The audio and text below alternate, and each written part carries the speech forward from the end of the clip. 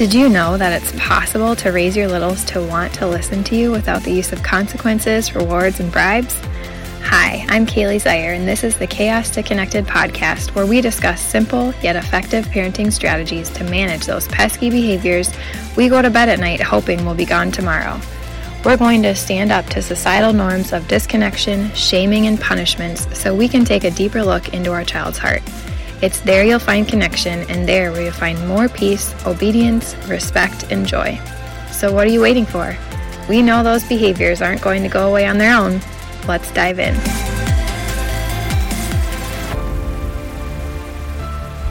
Hey there, and thanks for joining me today on the Chaos to Connected podcast. Today I want to talk about choices. And I know that so often we are told, give your kid choices. If they're having a hard time, if they are struggling to listen, give them a choice. Because on the one hand, giving a choice can help provide or give your child some control. And so often that's kind of some of the behavioral struggle, is that they want control, especially as toddlers. You know, they're growing up, they're understanding that their voice matters, that they have an opinion, and they want you to understand that.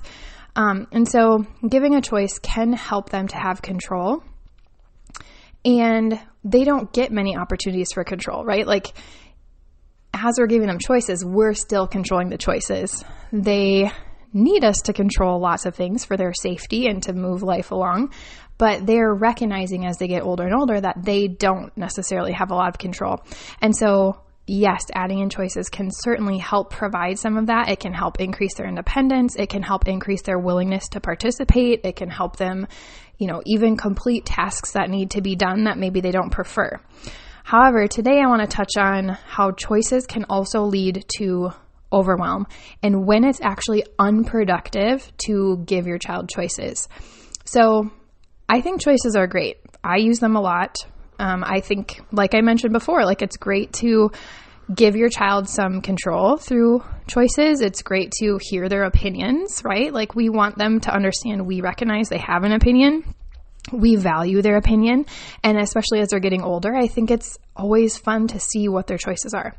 However, I've also recognized that sometimes we want to give so many choices. And I think part of that is because in the heat of the moment, when we can sense that our child is about to melt down, we want to insert a choice in hopes that it will cancel out the meltdown. If they make the choice they want, then I don't have to worry about a meltdown happening.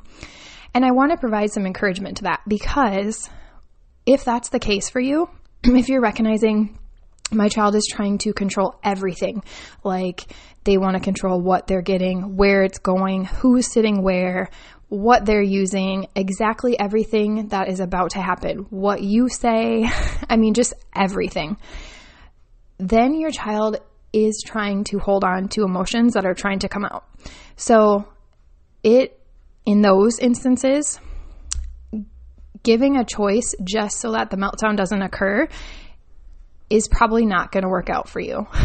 It might contain the meltdown for a little bit longer, but if your child is struggling enough that you can sense you're walking on eggshells, they're about to have a meltdown, and so you are just injecting all these choices, here, choose what you want to do. Oh, we can do this or this. Which do you want to do? Or which clothes do you want to wear? Which shoes do you want to wear? What do you want to eat? That sort of thing.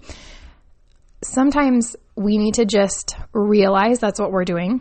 We're trying to help our child not have a meltdown, when in reality, what they need is a meltdown. What they need is you to listen to the feelings that are stuck there so they can get over them and move on. But the other part is that sometimes when our kids are just dysregulated, they're disconnected, they're overwhelmed, those are other times when we want to give them a decision. So for example, say, you told your child, we can't go play outside right now because it's dark outside, or we have to have supper or something, and then say they do have big feelings about it. Oftentimes we want to interject choices okay, well, we could play this or this inside, or do you want to do this or this instead, since we can't do that?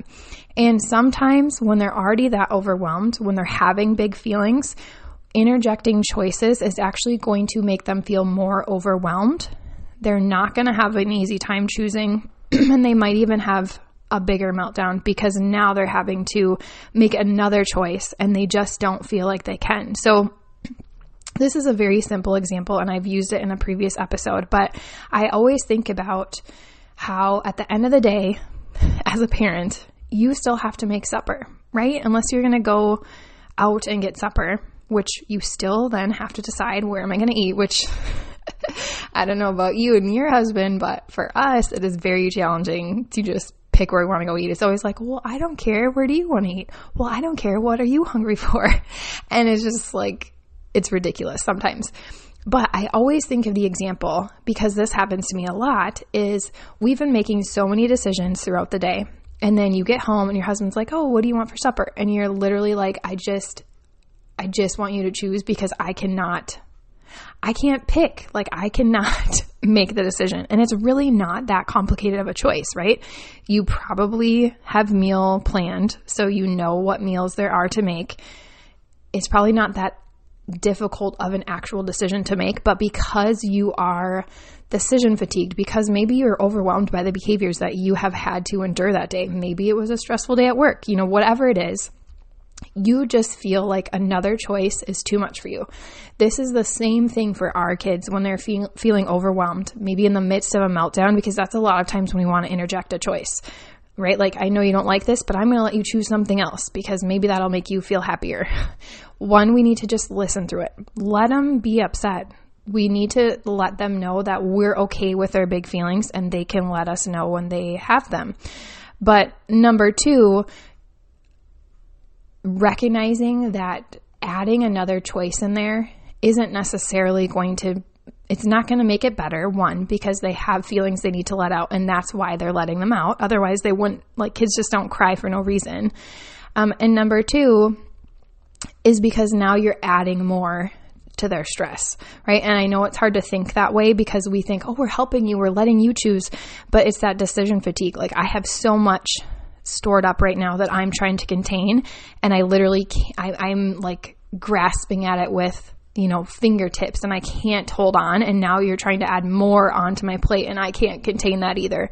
So just really being mindful of, are you using choices to increase independence, to help them, create parts of the routine of their day? Or are you using it to either prevent a meltdown or to help aid the resolution of a meltdown?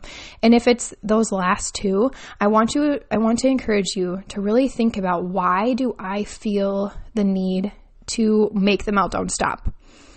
Is it uncomfortable for you to listen to the big feelings? Maybe you don't think, oh, I'm uncomfortable about it, but maybe you're thinking like, I need to help them feel better. Or is it because you're being triggered now and you don't have the patience? Like, really think about, why am I trying to give them choices to stop a meltdown or to get out of one? And I have a really simple solution for you, which I already mentioned. If your child is having a meltdown, simply listen. You don't need to give them choices. You don't want to stop the meltdown, because no matter what, even if you stop it in that moment by giving them a choice, it is going to come out. Like, it has to come out. And if not, that means your child is bottling it up. And that's not what we want either, because that, in turn, that repeated cycle of bottling is going to create patterns that are very unhealthy in the future, right? So I really want to just encourage you to think about, when am I offering choices? And is it for the purpose of helping them to be a part of, our family rhythms and routines? Or is it because I'm struggling with the big feelings and managing them?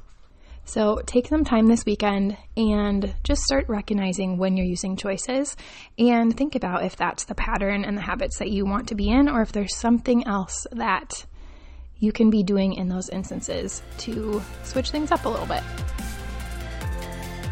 Real quick, before you go, if you felt encouraged and inspired by listening to this show, I'd love for you to leave a rating or review over at Apple Podcasts so we can spread the word to help other mamas feel less alone and find beauty in the behaviors. You can also take a screenshot of this episode, share it over on your Instagram stories, and tag me at Kaylee Jo Zier, and we'll all do a little happy dance together. I love nothing more than to cheer you on along this journey. This work is so hard, but don't forget, God has not only called you to it, but He has equipped you for it. Now go get connected. I'll see you next week.